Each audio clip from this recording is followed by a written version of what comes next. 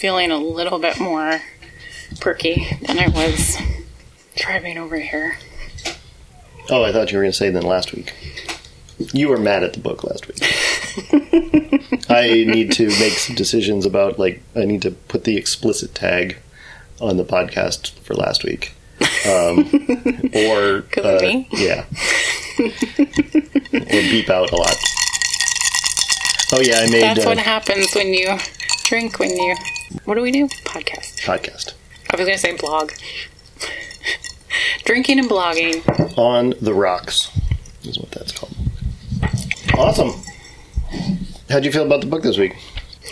I have feelings, but I feel like it involves a very long explanation, and I don't know if you want me to get into it. Yeah, get into it. Okay, so... That's the name of this podcast. Get into it. Oh, that was what it was like. Here's the alternate tagline to this podcast. I don't know why this makes me laugh. We're reading it so you don't have to. Yeah. Okay, so I started where we're supposed to start, and it is a very long chapter about a game. Yes. And I was feeling very demoralized, and I was like, I don't know, like maybe I'm not smart enough for this book, and I just need some help. And so I started Googling, like, how to read Infinite Jest, and that led me to some articles written by women about reading Infinite Jest, which made me feel better, because some of the things I said in the beginning are true. But also, I was, like, trying to look up themes in this. And it's really hard to read any of the reading aids without having spoilers. Okay. So it's kind of like... But then it also means that it's impossible to explain this book without knowing how it ends. Right? Okay. Because if they're, like, trying to explain this passage, but then they have to reference stuff that happens later on... Right. Is that... Anyway. Well, yeah, no, that's a frustration. I did come up... I mean, there's a notion of a work that intends you to read it more than once, right? Oh, I'm not going to. You made a very sad face as I said that. Let's do the classic example. Memento, right? The movie Memento, yeah. Right? Like, you experience it once, and then it's very confusing as you experience it the first time. And if you do watch it a second time, there's a lot of layers and things that you're feeling about the character. I enjoyed that movie. Or even of... Okay, that makes sense, maybe you because don't even it was have enjoyable. to watch it twice, but I guess it rewards ruminating on it in a retrospective fashion, right? Okay. Even if you only watch it once, when you get to the end, you think back to 90 minutes ago when you started watching it. That's a very nice way. It's only, I don't know how long that movie is. It's not longer than 2 hours. So that's a thing that exists in the world. I would be very sad if this book is in that category, because when we get to the end, it will have been 13 weeks since we started reading it, and I do not want to ruminate on it anymore. Well, I don't want to reread it. I was bring up a lot. My brother was. Did he finish? No, he's still just a little more than halfway done, I think. But he texted me about some connection he had made, and was asking if I remembered where a particular passage was, like in the first, 100 pages of the book, and he was having trouble searching for it in his Kindle, and I was like, I don't want to go look. Find it in the Kindle? I don't want to go look at those pages. I don't want to flip back. I don't want to go backwards. Internally tired to think about having to root through all this. Yeah. So the other thing that I did was, Dan mentioned that the Decemberist play Eschaton. Is that how you say it? Sounds good to me. I think there should just be a general... I should add a disclaimer to the beginning of all of these and say we don't know how to say any of these words. Okay. So the game that they're playing, which is tennis and war games. Yeah. And so there's a Decemberist video where they play it in the video. And that didn't come up in my search, but there's a board game and there's like all sorts of things about it, lots of videos about it. Someone made a very nice map based on this chapter, and it went through the gameplay, and they wrote a little summary of the chapter. And one of the things they said was, I'll never forget when I read this chapter, I was in a restaurant and I couldn't stop laughing. All right, okay. Were you able to stop laughing? Yes. Yeah, I don't know. And so, even looking up the themes, even looking at it, I'm just trying to find ways to renew my interest in this because it's waning. Like, I'm just like not interested in looking things up and trying to figure it out. And I thought, like, maybe, and I know that I'm missing things. I feel like maybe we're missing a lot, and so that makes it unenjoyable. That's my theory. Like, right. I mean, sure, that could be, of course. I just feel like... Are you more confident in your dislike than I am? I guess I'm more confident that I'm not missing anything that would make it, like, all make sense and all be worth it. Because there's enough things that I do catch that don't help. Okay, so this is okay. I've actually got an argument here. Is that there were in the same section? There's a long section at a Boston Alcoholics Anonymous meeting, right? Mm-hmm. And as we were meeting some of the characters, there's people mentioned in generalities, and then there's some people mentioned specifically by name. And a few of them are just briefly, have one or two sentences just to indicate they are there. Mm-hmm. And one of them was Clonette. I think that's how you say the name. Let me see if I can see. Remind me about Clonette. So, Clonette is a character that is mentioned in the... There's cats on the table. Clonette is a character who is mentioned in the section with Wardell, the very first dialect section we ever encountered. Okay. And so, and looking at the dates, and now that we know, I did actually flip back and look at that, and looking at the dates, that is a couple years ago. And so Clonette is a little bit older now, and she's in Alcoholics Anonymous. But Is Clonette one of the black women? Yes. So... How she's described. Not... Yes. Those aren't my... No, that's how she's described, in this section. Yeah. And so... But that's the extent... of that description is the extent of her impact on that scene. In the Alcoholics Anonymous scene, it is mentioned, and it's all from Gately's perspective, that the black people mostly talk to the black people, he says. And one of them was, Clonette was there, and talking to another black woman, and they said, "Oh, girl." I think that's the entire quote. And so that's the extent of her impact, is just, hey, remember? I told you about this character 400 pages ago. Okay, we're at 315. Okay, so I told you about this paper 250 pages ago. Remember that? Well, she's here now. She's a little older. I'm not going to tell you anything about her now, and she doesn't impact the scene. Similarly, Ereddy, or however you say his name, is very briefly there. He gets a little bit more character, and he's the guy who was waiting for marijuana. Wait, what? So okay, how did I miss that? How did you figure that out? Here's how you missed it, is because it's just, again, there's no impact. It's just his name. It's just, he's here now. He's at Alcoholics Anonymous. But are you talking about the guy in the beginning who we didn't... The guy in the very beginning. With the blinds? Yeah, with the blinds and the cleaning the blinds. I was running a theory that it was actually older Hal. Nope.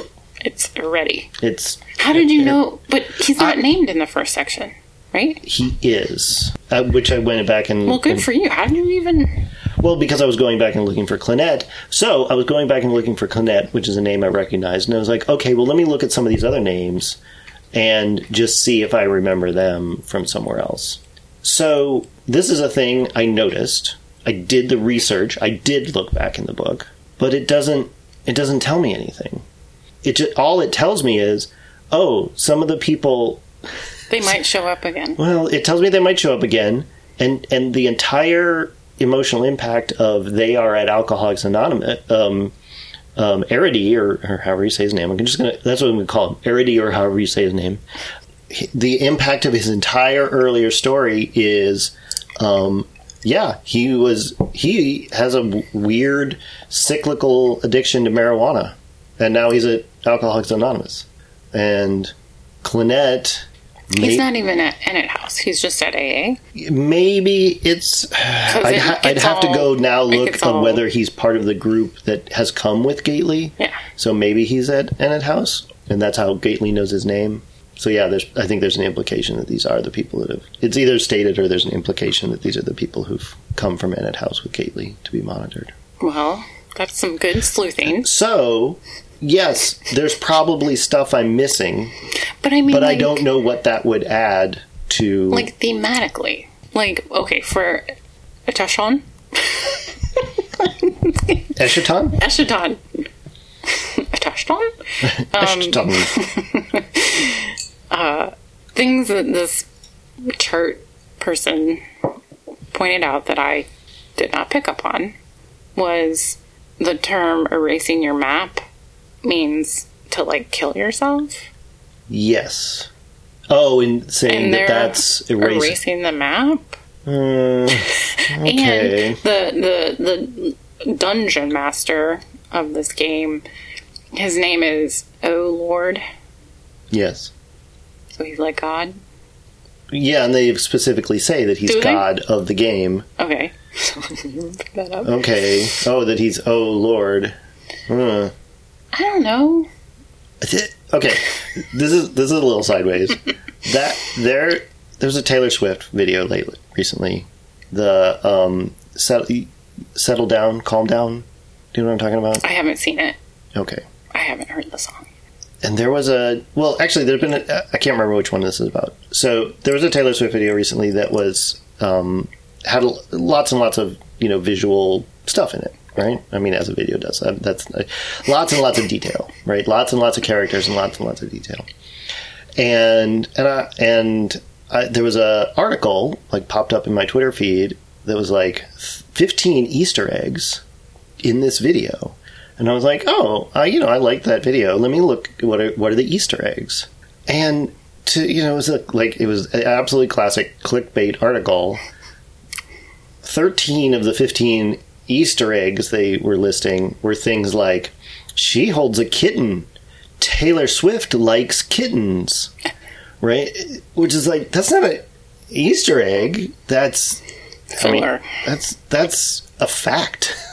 that's a thing from the video and a fact about it. That's not something we didn't notice. There was it was all stuff like that. And those are these like, if oh Lord, for the person who's the god of the game, that's not a theme, that's a bad joke, is my opinion. I don't know. I'm just, like I said, I'm just trying to absorb something. But it's also very hard to keep these themes in mind when you're, like, enmeshed in the level of detail that's being thrown at you. Because you're like, I don't know, like, I'm processing it, and then to take a step back and be like, oh, how does this all, Right. So there's the puzzle of how does it all fit together factually, right? Yeah. The pulp fictionness of it, the memento of it, of, like, just figuring it, the fact that it time jumps, the fact that there are so many characters, just putting together what happened in what order, when. That's how things happen. But then if you're trying to look for, like, meaning and themes on top of that, yeah, you're setting yourself up for a bunch of work. Which clearly I'm not interested in. I'm more interested in looking up stuff around this novel than actually reading it. That's the truth. All right. Like, David Foster Wallace was a tennis kid. Oh, he's a tennis kid? Like he was He played some sort of competitive tennis. Okay, that's interesting. Yeah. And this is not related to the novel, but he stalked the author Mary Carr to the point where, like, he was following her children home from school and stuff. That's not good. Is David Foster Wallace canceled? Can we cancel him now? And then we don't have to finish reading the book because we just canceled him?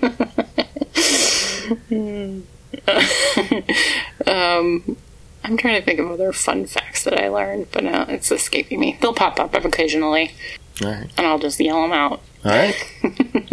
Take it away, Fuzzy. You didn't do the intro.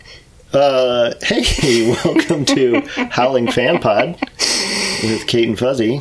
We're on week 5. We read from pages 317 to page 390. My only thing, just a process thing this week, was where the split. I do try to read, the two halves of the Infinite Summer Reading Program, and where I sat down and I was like, okay, I'm gonna read my pages tonight, and I have a very clear stopping point, so it's a nice goal. And where I got to the point, just by the randomness of what those page breaks are, it was like halfway through that really intense Alcoholics Anonymous meeting. And so I flipped ahead, just figure out how many pages were left in that section. And I was like, oh, it's like 10 pages. I don't want to just stop right in the middle. So I kept reading. You can't stop? Do you Not feel in the middle of you feel like you lose? Well, I felt, we can talk about this. It was pretty intense. I mean, it actually had some feeling behind it and felt like it was communicating something. And so I didn't want to lose that momentum. I didn't want to. I was actually sort of halfway enjoying the book for a minute, so I wanted to keep that going. And then he ruined it. Did he? He did, for me. What part? Let's see. I'm gonna look at our headings to make sure we don't miss anything. So we'll get there. We did start with Steeply and Marath.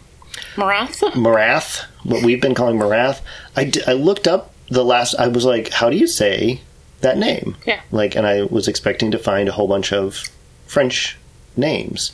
And the most common version of that name I could find is an Indian last name, where it is pronounced Marath. But I don't know. Probably in French it's Marath. Well, you would think French because Quebec. Correct. But that section was just weird because in the narration was sort of the parts that would theoretically be the omniscient third person narrator were in a little bit of broken English, the same way Marath speaks. Okay. So that was just weird. I'm not disputing you. It's just that's just more fodder for who is telling this. Which I have a thing to say about that. And then there is the 22 pages that is Eschaton. Eschaton? And yeah, here's my I have one note about that entire thing, and it's about a footnote. And it's about the voice of the footnote. Because it was Pemulus? Because it was Pemulus. Or whatever, however you say his name. I had the same reaction, but then I had to go back and be like, oh, it says here he's telling.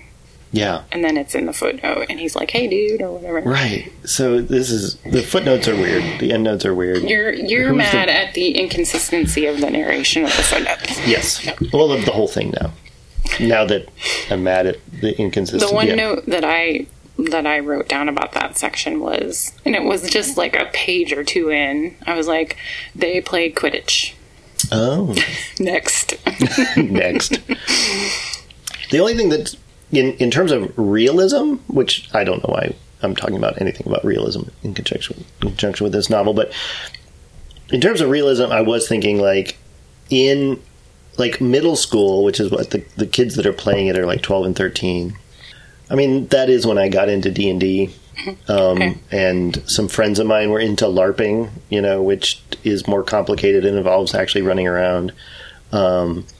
And then by the, I know lots of people who like in high school play like Assassin or any of these complicated games that have lots of rules, and then you're playing the game like Assassin and its variations, like you're playing the game even during your regular day and having to juggle a lot, maneuver the regular world and then also the world of the game. And so it made sense. It may be out of everything, it actually made sense that this ridiculous game could be something that would be of interest to 12 and 13 Okay, year olds. that's helpful, because I did not have that experience, so I just thought, wow, these kids are really kind of nerdy. Like, they just really like this intense game.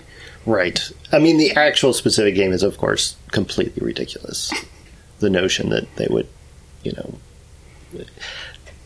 have these ridiculous Cold War era names for the different factions, and that they would actually care about the politics of all of this and everything. But yeah. But so and then the fact that it falls apart, I don't know, is at least something happening. I feel like earlier in this, I mean, I would not have been surprised for the way this book goes if it was absolutely and simply a description of this incredibly complicated game.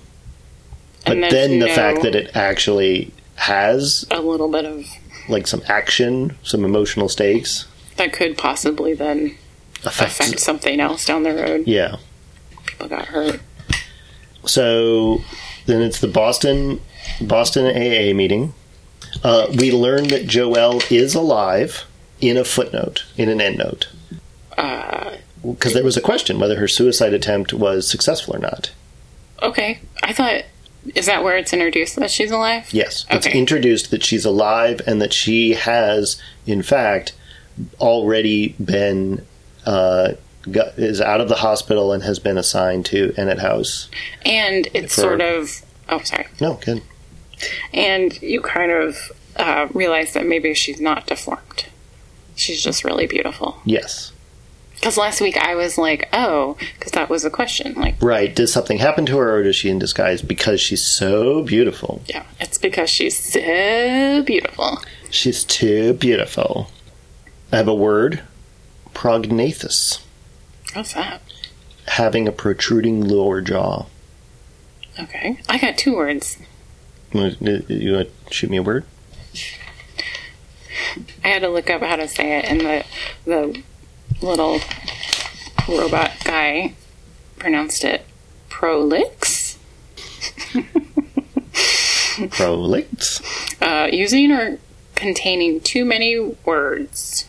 Tediously lengthy. I think that's a wonderful word. Yeah.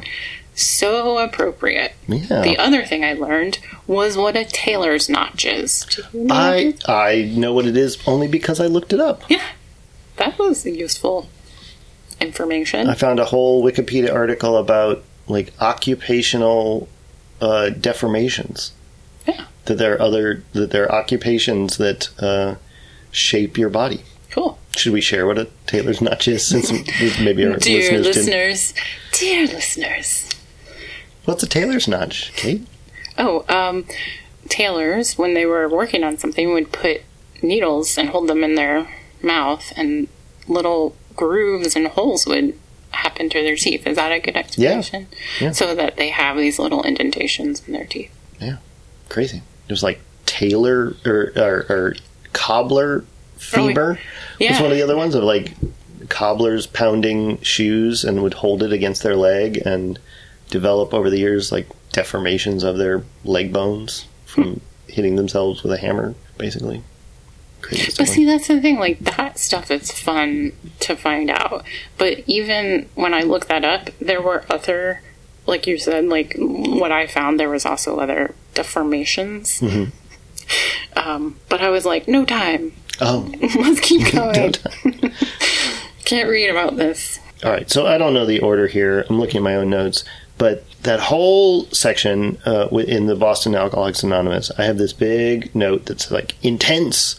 Like it felt very visceral and real of the experience. Not that I have firsthand experience of it, but it felt like it was coming from a place of firsthand experience about Alcoholics Anonymous meetings and about the kind of speakers that there would be and about the kind of talk and about the feelings. You could tell he was having fun, like, describing, like, the old timers and sort of making fun of them. Do you know what I mean? Yeah. The crocodiles. Yes.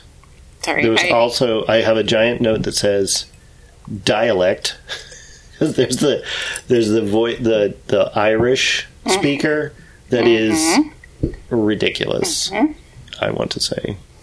And then, so it all was going along, and then there was the story of the girl who gets up and like, we need like a content warning, like tells the story of her she's the foster child and the biological child of the family she's with being molested for years.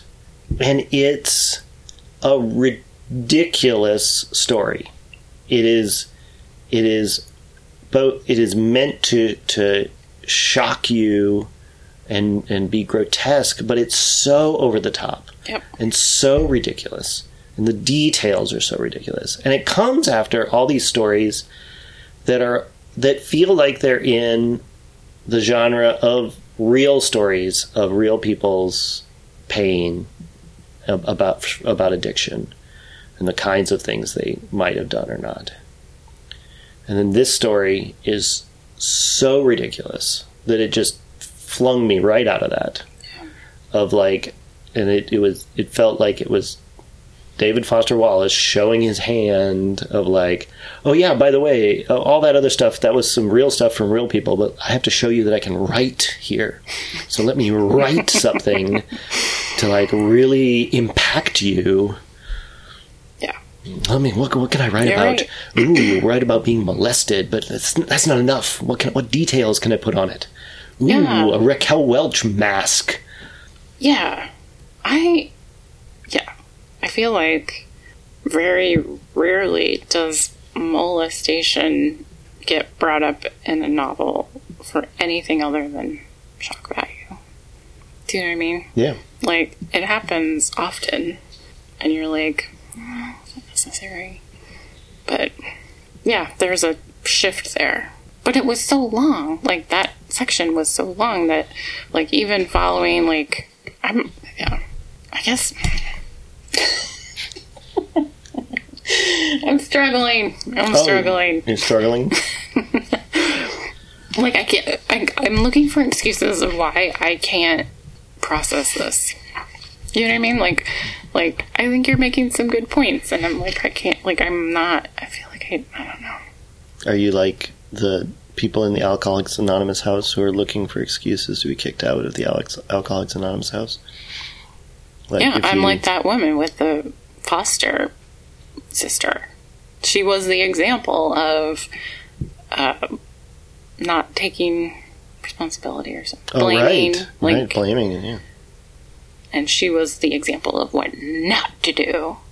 And then the next long story was an example of authentic. Yeah. And then that was it's so weird. That story was just as exaggerated, but it seemed more possible. Seemed more possible. Felt more from a place of real pain. Oh, God. Did David Foster Wallace write the exaggerated one to try to show that the character was exaggerating?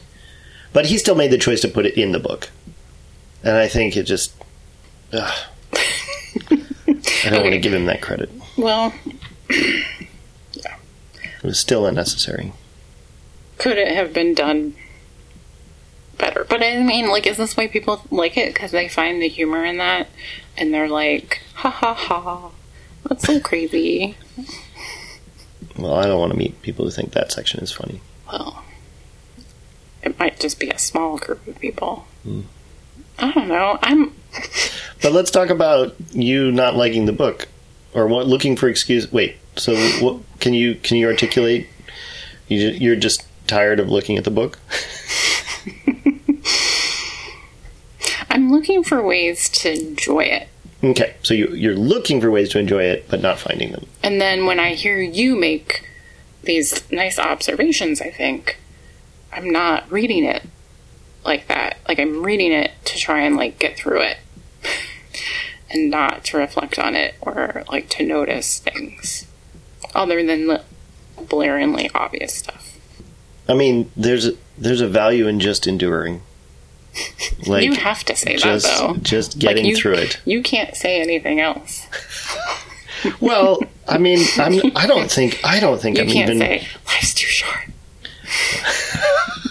The world is a very old. Can I lick your forehead and say the world is very old? Is that from the book? Yes, that's from the book.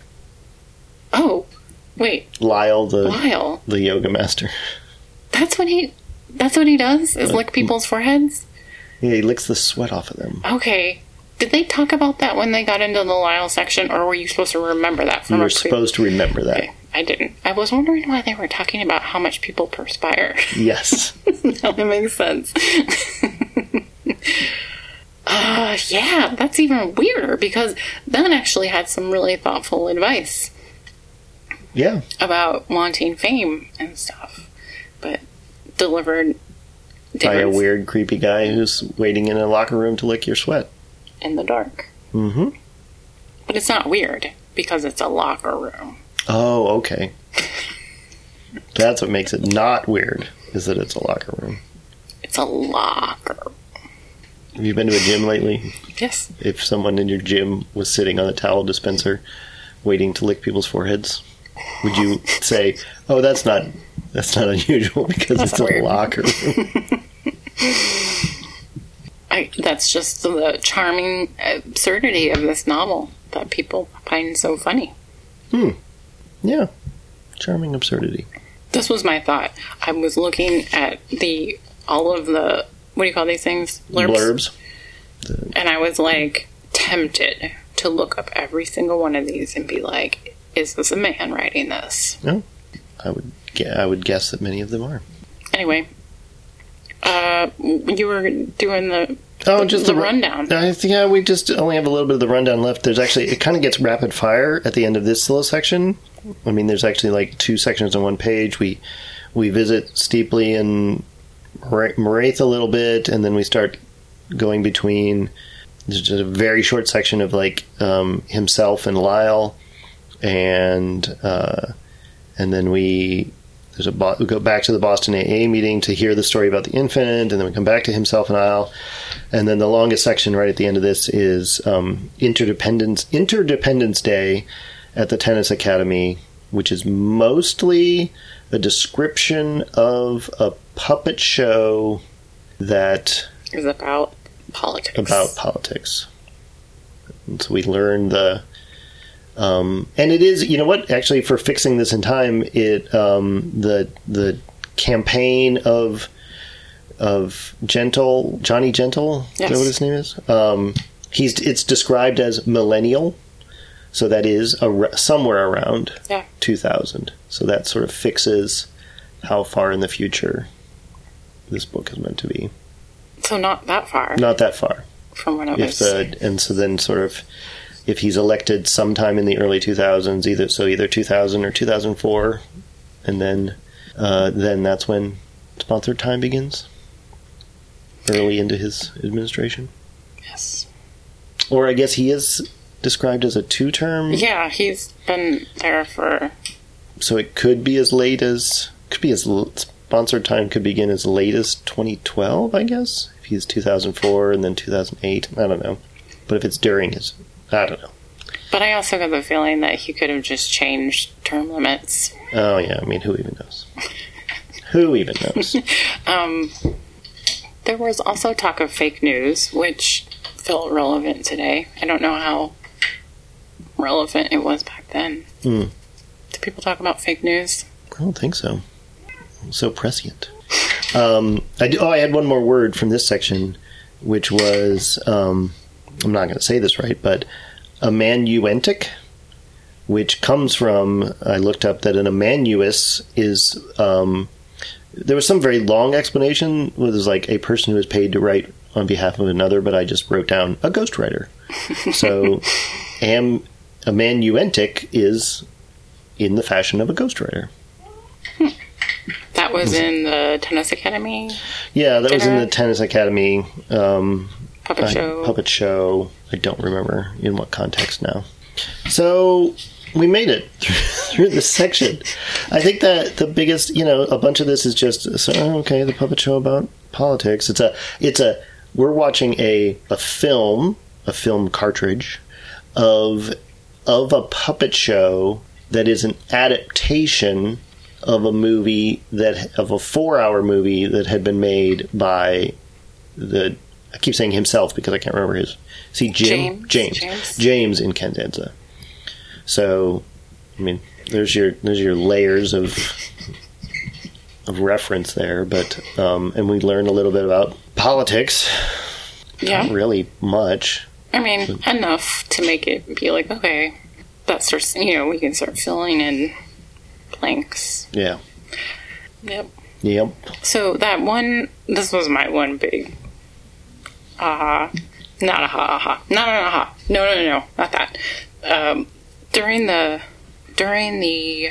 AA meeting chapter long section, it's split up by one very small little part that talks about how the Statue of Liberty... Liberty? The Statue of Liberty? My lips stopped working. Oh, yeah. Is subsidized. Like, every year they change out whatever product she's holding. Yes. Wow, that's pretty stunning political commentary from David Foster Wallace. Well, it's not just that they've changed the names of the years, but that the Statue of Liberty holds a different product. Wait, I was trying to think, freedom. And they talk a lot about being, trapped by your disease. And then we talk about Lady Liberty. And there's a lot about submitting to the higher whatever. Mm-hmm. I don't know. Is that a theme? Is that thematic content? Well, let's say it had a purpose. Okay, we could say that. I don't know if I want to, but we could. Okay, sorry. No, you know what? I'm not trying to knock down your ideas. It's not something to defend. It's like I said, I'm grasping. Well, and I think, like I said, I'm not yelling at you. You're not yelling. I'm yelling at David Foster Wallace. You just happen to represent David Foster Wallace here. Oh, at page 320, I don't know what happens on page 320, but that's where I started thinking that this book, is the entertainment. That was my theory that I mentioned earlier. and I also... Did we both come to the same? Well, I've been thinking about I was thinking about, what the question of who's narrating this, what is this? Okay. And then there was the entertainment being a film cassette that people watch and cannot look away from. So it is the best. And will watch it until they die. They will watch it until they die because they will forget to eat or sleep or anything. Made by James Incandenza. Okay, go ahead. So by definition, and I think we on this podcast talked about the problem of the best song in the world or the best, how are you going to describe the best movie in the world that is the most entertaining thing ever, right? Mm-hmm. So that's coming at some point, right, is the question of how do you describe the entertainment? Or do you just watch people's reactions people's reactions to it? I was thinking of the What's in the Briefcase in Pulp Fiction, right? Totally. You never see it because you just see people's reactions to it. So that's looming. But there is also in here, there is what is described explicitly as this is a description of a film. It's the film that Mario made about Hal's day at the Tennis Academy. Mm-hmm. And it explicitly says this is a description of this film cartridge. And then it's not a play-by-play of how you might describe to someone what's happening if you try to describe to them the plot of a movie or or a short film or a commercial even or something. It's a little narrative in second person, right? Saying, you go to practice, you do this, right? It's a narrative. It's a very much a literary device to describe an experience, to represent viewing a film. Mm-hmm. So he was already established that he doesn't see a need to map one-to-one a thing to, a description of a thing, to calling it that thing. So that made me think, well, what if we get to the end and this whole thing, this whole 1,000-page book that's what people have been watching. They've been watching this book. And I've described it as the most entertaining thing in the world. So by logical process, this thing you just read is the most entertaining thing in the world. And if that's what he asserts, if we get to a place and that's what he asserts, I am going to walk to Lake Michigan, which is not very dramatic because it's 2 blocks away. I'm going to walk to Lake Michigan and I'm going to throw this book in Lake Michigan.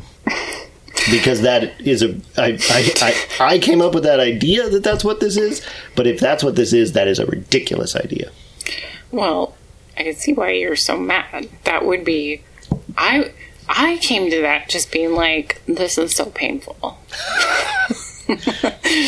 But, yeah, yours makes more sense. But, well, this is so painful. How could it be the entertainment? This is the least entertaining thing. It's not the least. I can imagine worse things. But it's... Thinking about what you said about that previous movie, I guess I kind of took it at face value that, of course, it was non-traditional, because what about this book is going to go the way that you expect it to go? Sure. But I think that's a really smart way to look at it, that what he was trying to do. So much of this book, he approaches... I don't know if I said this back then, but it just feels like so much of this book feels like he's at every point making conscious choices of like some sort of writing exercise, right? If like there's a straightforward way to say, oh, here, I want to describe to you what a film made by Mario is like, and there's a straightforward way to do that. But instead, let me roll a random dot, pick things out of a hat or something, and let's see, I've picked out, second person narrative. Okay, I will describe a video with second person narrative as not because it's a technique that I've chosen because I think it better immerses you in a description of a film, but just purely as an exercise. Yeah. I don't know. Yeah. All right. Yeah, I mean, so much of it is like, seems showboaty. Showboaty. Mr. Show-Off. I looked at the Infinite Summer website, which I hadn't before, and they had recommendations for reader guides or aids. Mm-hmm. And, like, one of them they recommended was 500 pages long. like, okay. And they say that the page where there is you see subsidized time in order mm-hmm. is super important. It's super important. Like they say, this is the utmost importance. Okay. Bookmark this page. Keep a thing there so you can always flip back to it. Shrug. I don't know. I mean, I've been proceeding under the theory with subsidized time. Again, because it doesn't seem super important. There is definitely a puzzle of, okay, exactly which events happened before and after which events. But I've just been running on it now, in quotes, in the book, is obviously the fall of the year of adult undergarments. And pretty much everything else is in the past. So if you see a different year, that means a while ago, somewhere between 1 to 8 years ago. Yeah. And that's enough level of detail. There hasn't been anything that really feels like I really need to puzzle out exactly, was that 8 years ago or 7 years ago or 6 years ago? We're not halfway through. We're not halfway through. Oh, also, yeah, you know what? I don't care. No, say it. It was just, he described one of the characters as crossing his legs like a faggy schoolboy. I don't know. I'm just tired of it. Yeah. There was an N-word in the endnotes. And that's how... And I was just like, really? Oh, right. Did you... Yeah. He's blaming it on the character. Yeah. But I don't know that added anything. It was like, you wanted to type that out. I don't know. Deep sigh. Dan was telling one of his friends that I was doing this, and her ex-boyfriend gave this book to her and said, like, every serious writer has to read this. And she never read it. And I was like, oh, she should listen to the podcast. Yeah. I think she'd like it. Yeah. Hi. I hope you're listening. Well, anything else on your list? I'm not trying to rush you. Nope. All right.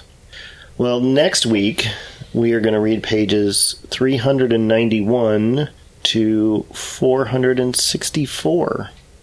How can I keep reading this and not feel like I'm missing something? Maybe, I mean, there is that hope, right? That you're not missing anything, but that if you just keep absorbing stuff, that it's going to pay off. That we're going to get to a point where it all makes sense. How smart is he? Is he going to give me something? It's a big question. Yeah, it does feel time for something to give us... There was a section that sort of hit... I'm trying to remember when it was. When we sort of got maybe about a quarter of the way through where there was sort of a section that really felt like, okay, I've scattered a whole bunch of stuff here, but let me pull some of it together. I think when we got the section that really described the layout of the whole of the tennis academy and the Ennett house, that they were both on the same grounds, started to sort of say, okay, let's take a pause here and connect some dots. These things are happening physically near to each other, and I'm going to really describe that layout to give you the lay of the land. Feels like we're due for something like that again. I hope that the Alcoholics Anonymous meeting we just had, where we just mentioned the names of some characters that we had met before, was not that. But maybe that's just setting up for something in a little bit where those characters will actually come into play and actually have something to contribute, either plot-wise or emotionally. Maybe. I feel like if you actually listen to all these podcasts, it's just like you watch my decline. And pretty soon I'll show up and just be like, I don't want to talk about it. I got nothing. Well, hopefully... You know what? Hopefully we won't get there, or if we do, I hope it's entertaining. Maybe next week will be different. Maybe next week will be different. Could. Maybe it'll be maybe he'll pick out of his hat as a writing exercise for our next week's section. Write something really actually entertaining. Maybe that's the writing exercise he'll pick out. I can't wait till we're done with this and I can talk about people who like this book with authority. Right now, it's just kind of... Yeah.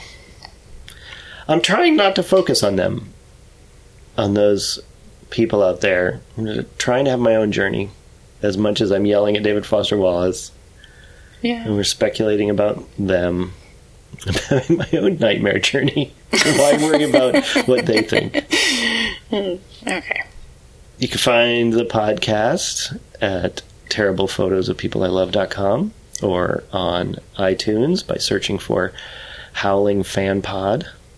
If they're listening to it, would they already know? I don't know. This is a thing podcasts do. You say this at the end just in case somebody emailed a direct link and they don't know how to subscribe to things or how to... I don't know. Okay. This is a thing we do. Do your thing. We thank Noogenics for coming up with our theme music. And we thank Dave Stinton for giving us the name Howling Fan Pod.